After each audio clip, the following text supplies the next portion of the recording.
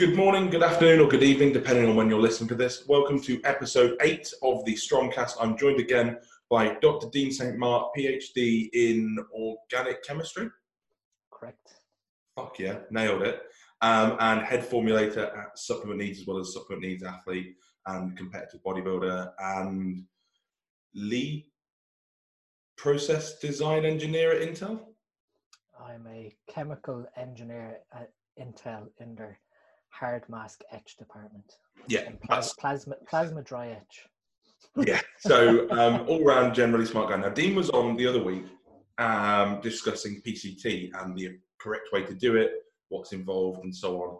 And one of the things that came up in that several times was actually that if you're not going to come off of performance-enhancing drugs for a reasonable amount of time, it's almost not worth doing a PCT. Not that you should just stay on drugs forever, but that the process involved is quite involved. And that if you're going to do it, you need to do it and commit to being off for a decent amount of time.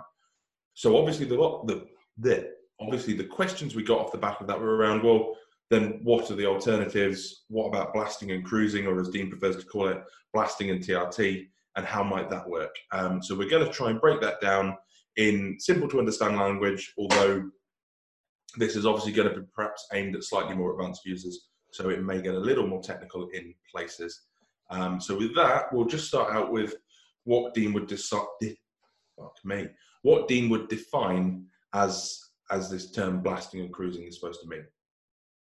So I guess this is a concept that I've gained popularity about discussing, or I've had mixed reception on my take of this topic.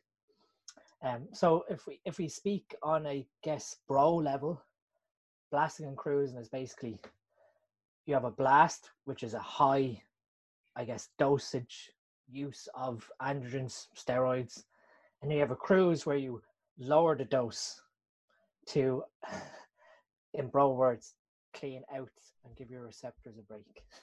So you go back to your blast. Now, from a logical point of view or a scientific point of view, that in itself brings some health consequences. When we use, high levels of androgens during a blast, there is going to be negative health effects. So, your liver, cardiovascular health, androgen-dominated side effects, baldness, acne, etc. And then during your cruise, you lower your dose. So there isn't really any definitive guidelines within, the bro science of blasting and cruising. Your blast is high I see dosage. figures banded around of 250 milligrams a week, 300 milligrams a week. I would personally normally suggest when people ask me that it wants to be an amount that puts you in the high end of the normal range, but that doesn't make me very popular because that's not actually very much. Yeah, so I mean, my take on this is actually that you have a cycle where you cycle a high dose of androgens that brings you into, a high super physiological range. And then you have TRT. Yeah. So you now reduce your dose to mimic your physiological level of testosterone. Reason being for that sort of, concept is that you're on a super physiological level, you yield the benefits of that, whether it's muscle gain or improved recovery, increased strength. You run that for a period of time until health consequences either happen or, you control it by monitoring your blood work. And then you return to a physiological range of testosterone to again allow your body to return to homeostasis. Yeah. To return to a balance of, normal health function. And the obvious big benefit to that is that you're not having a period where your testosterone is going to be very, very low. Exactly. So I guess with TRT, so with the cycle TRT approach, your TRT is basically mimicking or should mimic what your body would make naturally. Or as you said, you can play with this a little bit and take it to, say, the upper normal physiological range. So maybe the high 20s. Yeah. With that, then you don't have to run a PCT, obviously, because what you're doing there is mimicking normal physiological function.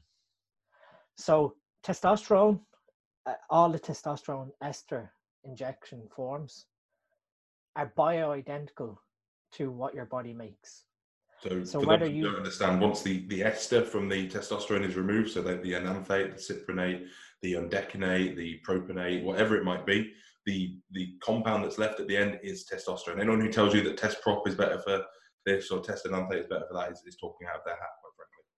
Yeah, so again, like the esters to control obviously the drug delivery and the rate of release into your body, but the core molecule that's left, testosterone, whether it's from injection or whether it's from your testicles, is the exact same thing.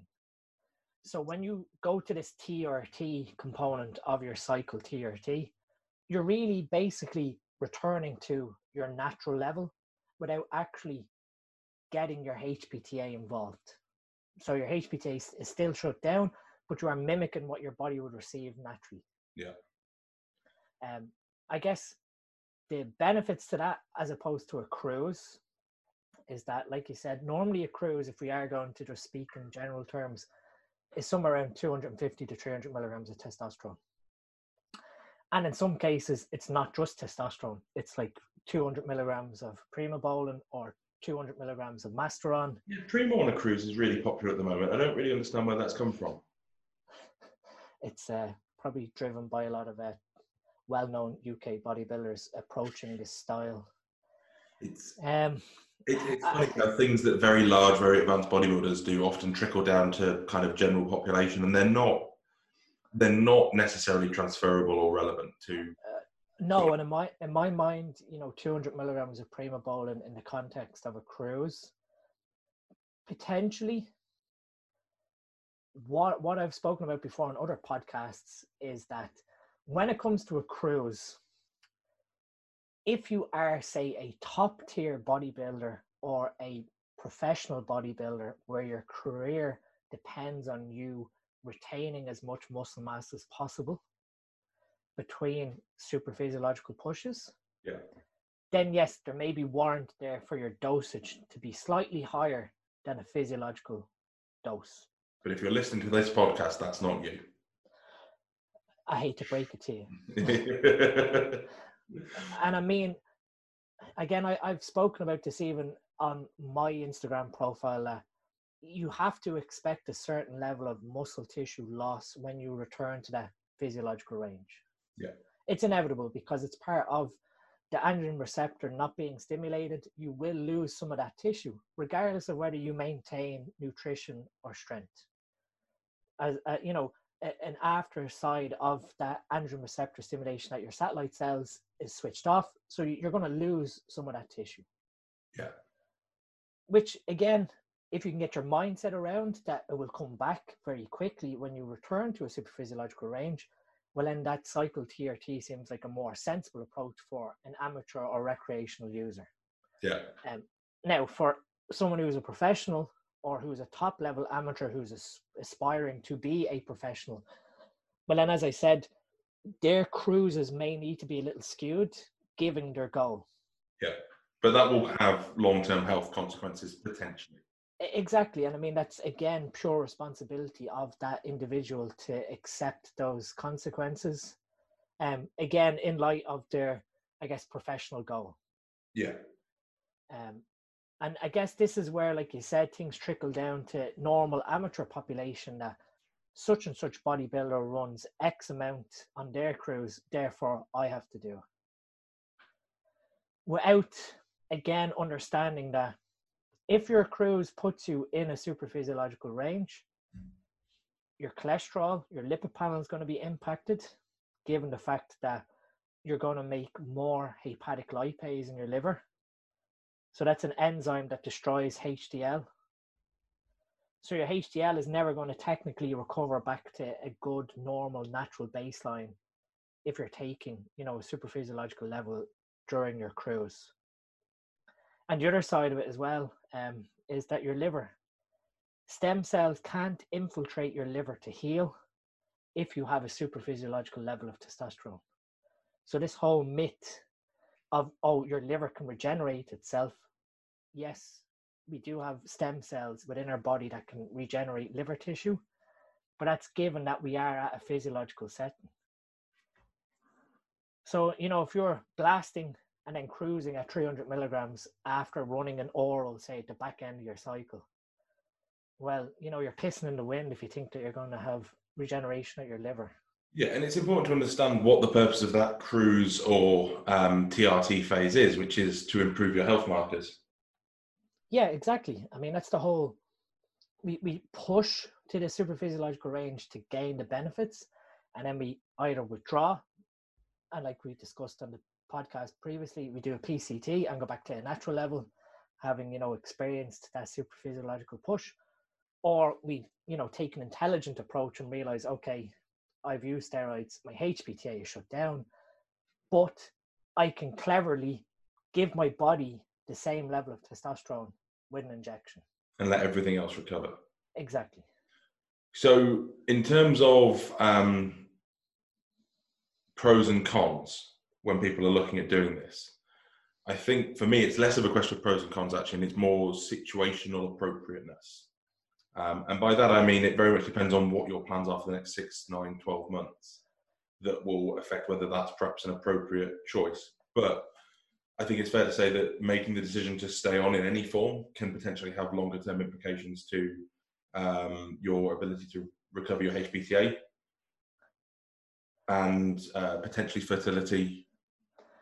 I've had this discussion with a lot of consult clients, and we don't have any literature to show that time on equals a certain percentage probability of your HPTA never turning back on again. So that's more kind of an assumption that people make because it makes sense rather than there being any science based around it. Exactly. So, and I've seen it personally, people being on 5 to 7 years and running the PC protocol that I've laid out on the previous podcast and recover back to natural level. I might even try it one day. So, this whole, I guess, again, it's like bro science fear that, the longer you stay on, the less likelihood you have to recover. Now, what potentially could end up happening there, like we've spoke about before, is that yes, you could have secondary hypergonadism because of the pituitary getting lazy, or those hypothalamic neurons getting damaged. Sure. But the argument that if you stay on long term is going to lead to you having less chance of recovering, in my mind, we don't have any published science to support that statement. Sure. I guess cons is the main question, I suppose. Yeah. So like I said, because I'm sure lots of people will be listening to this and going, "Fucking Dean said I don't have to come off." Brilliant. Yeah. So I mean, the main thing that you would need to, I guess, be mindful of would be that your lipid panel is going to be quite affected. So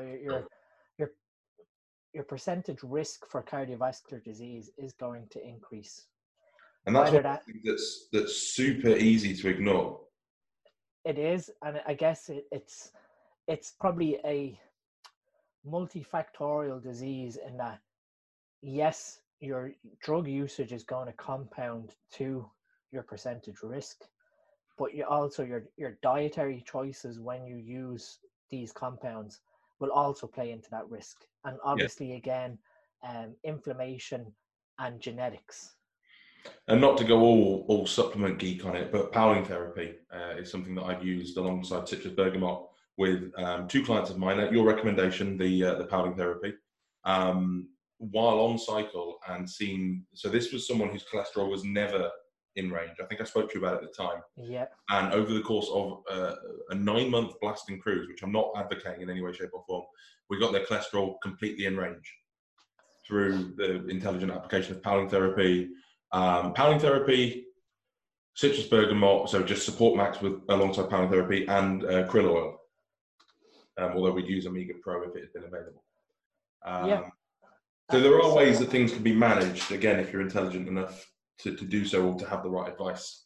Yeah, so I guess the only thing that I err against, and again, this all comes down to the cruise or the TRT phase, is that if you go way outside your natural genetic level, so say for example, prior to using any sort of gear, your testosterone level was 10, Yeah. And now you're cruising or you're doing TRT where you're keeping your level up at the 30s. Yeah. Well, you're now 3 times your normal natural range. Yeah. It may not seem like a lot, but it bloody is. It's 3 times where you were at naturally. Yeah.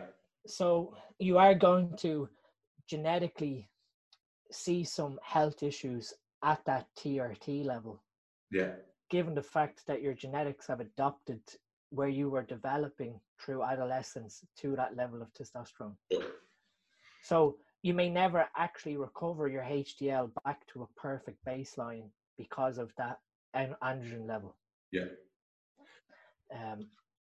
But again, there's argument there that, you know, your HDL doesn't perfectly correlate to cardiovascular disease, but we do want to ensure that we manage that number as effectively as possible. Of course. I suppose the safest and best option for health is just to say don't do steroids.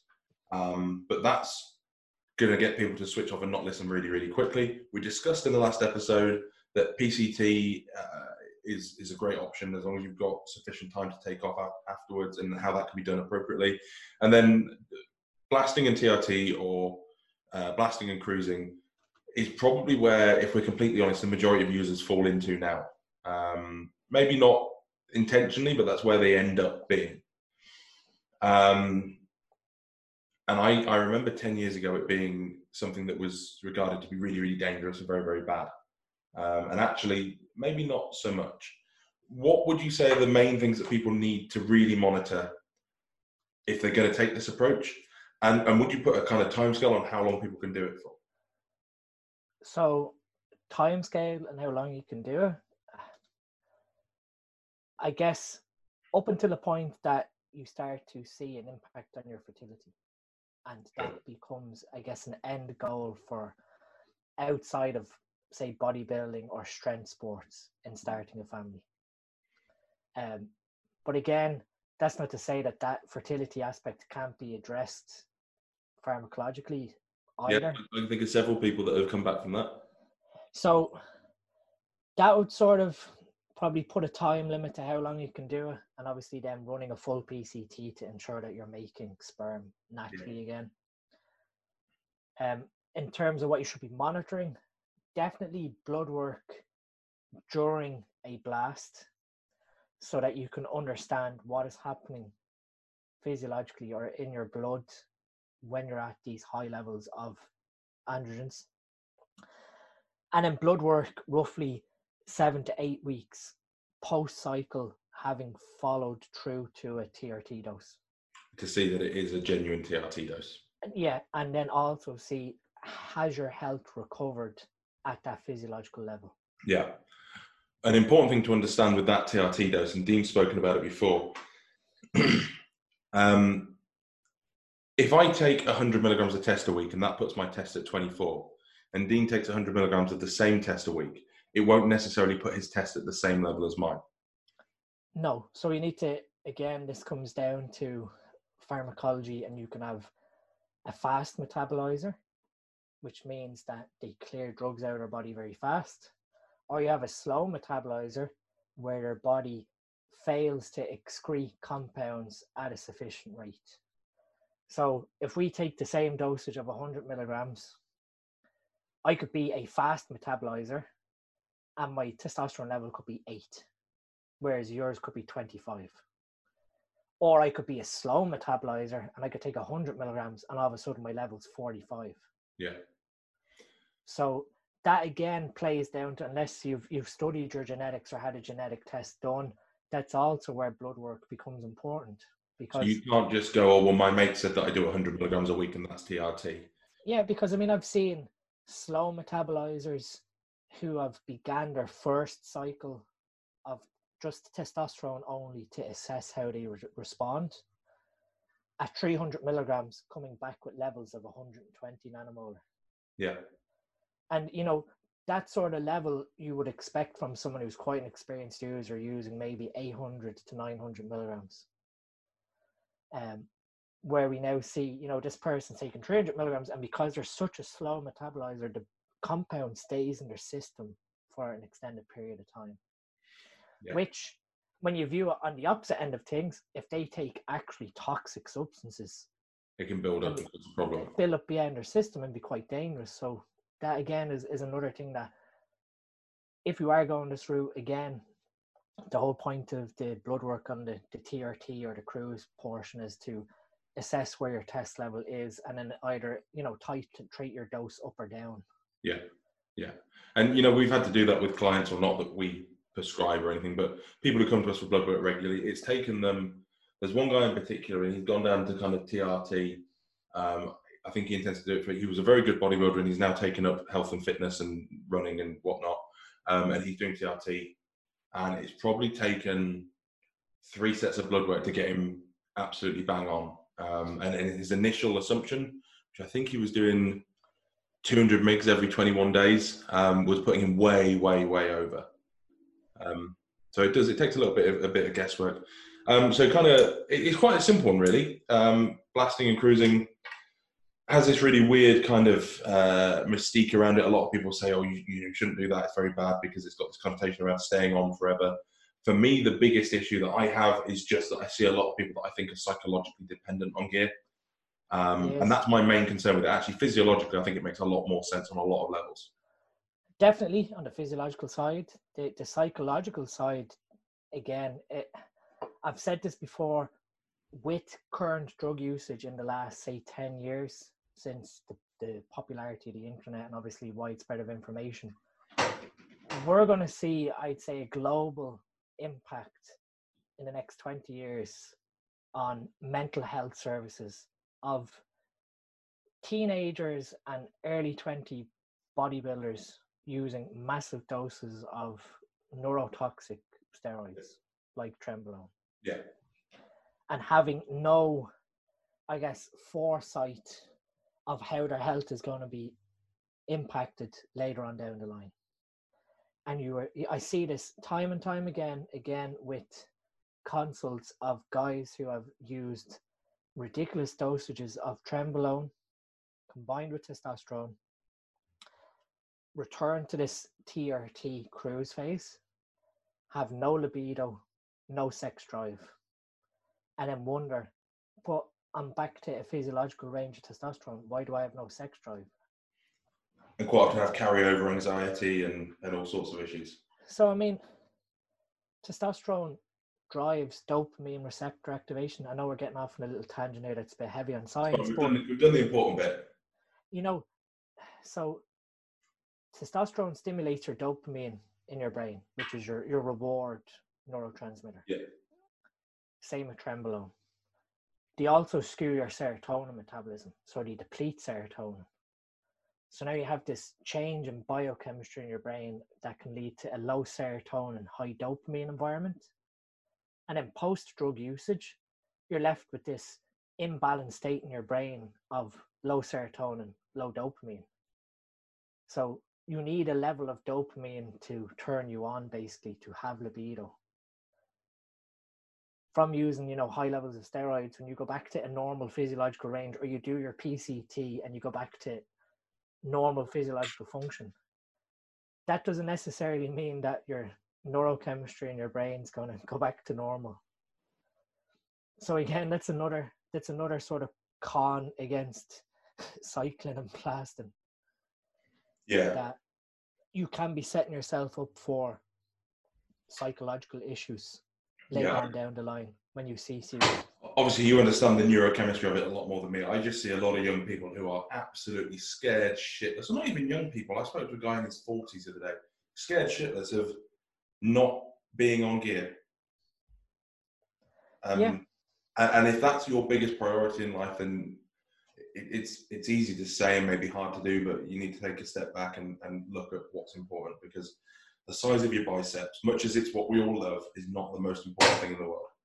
No, but also again, I guess one of the things, now this is again, there's no, I guess, published research to support this, but it is, I guess, anecdotal and I've seen happen several times, is metabolic damage from using androgens. So that when you define that term just for for people who might not So, understand it. Definitely not me. I so, obviously so, understand exactly what you mean. so metabolic damage. Say you took steroids for 4 or 5 years, and you've done your blasting and cruising. When you stop using and you do your PCT, and say you return to physiological function, you get your HPTA restored, and now you're natural again. Yeah. Over that course of that 4 or 5 year period, there can be some, I guess, adaptations in your body to that increased testosterone level. So you're going to have increased glucose oxidation. So you're going to be able to partition nutrients better, which is why when you cycle steroids, your flexibility to your diet can be a little bit more broad than if you were a natural athlete. Yeah. And it's because of this, increase in glucose oxidation using fuel, higher rates of, I guess, lipolysis, all the good It's stuff. kind of a nutrient repartitioning with most steroids, isn't it? The stronger the steroid, the stronger that effect seems to be. Yeah, most of the androgenic steroids have fantastic beta oxidative properties for burning fat. Now, when you stop use and you do your PCT and you go back to being a natural, well, you've gone from being this, I guess, super fuel burning machine to now being a natural person that you're relying on your pancreas and your liver to digest and process, the enzymes for that food you ingest. So metabolic damage can occur in that you now fail to output enough pancreatic enzymes to digest your food. You could have liver issues, which feeds into your pancreas, so you're no longer making either enough insulin or you're insulin resistant because of your low testosterone level. Even though it's normal compared to where it was previously, it's low. It's low compared to what your body is adapted to. And so that can feed into, I guess, how your body then processes fats and your triglycerides. So you end up in this scenario where you're insulin resistant, you have high levels of triglycerides in your blood. It's sort of like a metabolic shitstorm that's setting you up for a heart attack, even though you're back to a physiological range. So stay on forever. No? So all the justification I needed. This is one of the things that isn't considered of an adaptive process that happens the longer you stay on steroids, basically. Yeah. And I mean, that could be a legitimate concern for someone who does a PCT, goes back to normal function, and then realizes that their body can no longer function at a normal optimal level without a higher level of androgens. You'll sometimes hear some people say that blasting and cruising, if you decide to do that is a lifelong decision. And I would argue that actually deciding to go on steroids for most people becomes a lifelong decision, even if you don't intend it to be. Definitely, there is, and I mean, it worries me that they often try and classify steroids as, I guess, mentally, I guess, non-dependent drugs, aren't they? Yeah, I don't see it as being a dependent drug and that physically causing dependence, but mentally, again, if you have someone who has underlying I guess psychological nervosis, like bigorexia or even the opposite, anorexia, you can start to see where that dependence falls into drug use. I'll be completely honest and open with this. I mean, I like to run what I call TRT with sprinkles. In that it's mostly TRT, but every now and again I might do 4 weeks of Anavar or something if I'm feeling particularly small and useless. Normally when we've got something like body power coming up and I get a little bit image conscious, because I guess, there's lots of very cool people in the industry and you feel like you need to compete. Anyway, if you said to me, if all the steroids disappeared, if I couldn't get any testosterone to do my TRT or anything right now, I can't honestly say that I would be particularly comfortable with that. Because if I were, I wouldn't be doing TRT logically. If I were, I would have done a PCT maybe a year ago, 2 years ago, when I decided I definitely wasn't going to compete. And I would have just gone back to being natty, and I haven't, because there's still that underlying psychological, I'd rather be on the higher end of normal and be able to sprinkle some bits in if I need to. And I like to think that I'm fairly logical and fairly sensible about most things.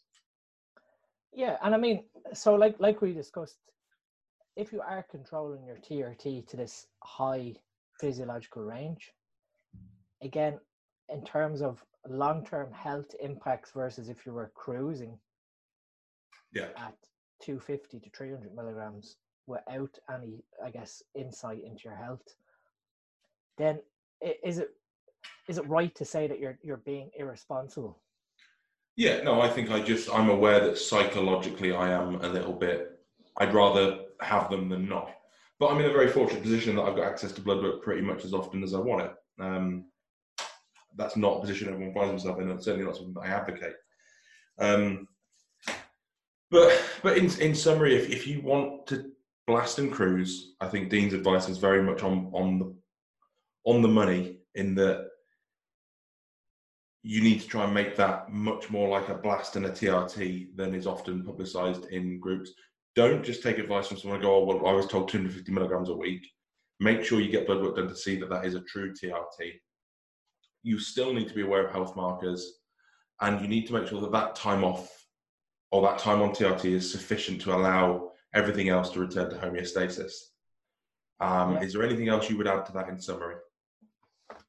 No, I mean, that final point is very important in that you can't just do a 4-week cruise and then go, right, I'll jump back on again. So this was the whole, again, with the blasting cruising of, I blast my compounds, I go to a cruise, and you'll see this, and I'm not pitching forks at anything, but again, this comes down to top tier bodybuilders who have made that responsible choice to do this. It's their profession ultimately. Exactly. So if you are doing a cycle of 10 to 12 weeks, and that person then goes to a 4 to 6 week cruise, and then goes back to a cycle, if they're using long acting esters like enantate, they were never even on a cruise. Exactly. So by the time you reach the 6 week mark where they dropped their dosage down, you have an overlap in the clearance of the previous drugs. You're still maintaining quite a high level of androgens, even being at that reduced dose. So even though you think going from that blast to a 4 to 6 week cruise is doing your health good, you may as well just stay in a high dose. Yeah, no, absolutely. In theory, because again, when we look at studies of, say, Anavar, the oral steroids, D-bol, we see like a ceiling threshold with dosage towards negative health effects. Yeah. So it's not that there's an increment in negative side effects with dosage. You sort of end up hitting the ceiling, and then anything after that, things don't get progressively worse because of you've gone to a progressively higher dosage. The risk sort of stays the same. Why you've mentioned orals there, so it's something I forgot to bring up, and it's something that I think has gone out of fashion, and I hope it stays out of fashion. Bridging. Oh, the bridging. Familiar with the term? You used to do internet forums. Yes, and bridging and front loading, and so it's kind of like a really shit cruise where you run orals and nothing else for no apparent reason, for those who don't know what I mean. So bridging sort of falls into the line of the old like 80s school of thought of, you take your steroids, you just stop cold turkey for like 8 to 12 weeks and then decide, okay, I'm going back on again. That's sort of like, you know, the 80s sort of, I'd say back then they did have access to some form of TRT.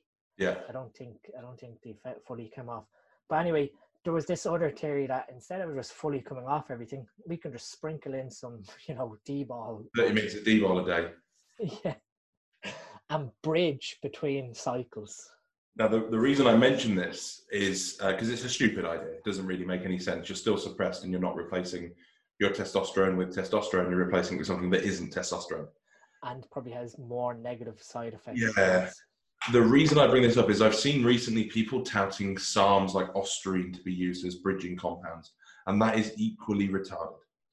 It is. I don't think I need to say much more on that. No, and I mean that's like question of the week. Some weeks for me. What's your opinion on SARMs? And if I'm honest, a lot of them are fool's gold. When I used to coach, and I still do advocate if you can get real osterine at 10 milligrams for females, I quite like. But mostly because it's easier to get than VAR, because VAR's often faked. Yeah, and again, you have, you're weighing up consequences here of potentially Anavar being faked as either Winstrol or D-ball. Exactly. Whereas osterine doesn't tend to be faked, generally. So, osterine and andrine or S4, okay, they've made it through significant levels for clinical trials, but I don't think we can tout them to have the exact same known anabolic effects as the anabolic steroids. And that's where I remember giving a presentation during my PhD on the SARMs, because that was at the pinnacle of when they were going to replace androgens. Yeah, when Pfizer and all these top companies were trying to compete with one another to release the next, I guess, SARM backbone molecule.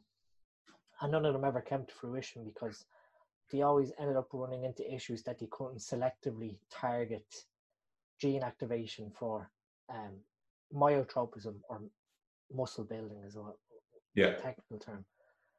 So SARMs, again, you could even come down to this whole idea of, can you bridge with growth hormone? Sorry, what? So you'll often get... Can you bridge with sandwiches? I mean, that's about as relevant. Yeah. Can you bridge with growth hormone or MK677?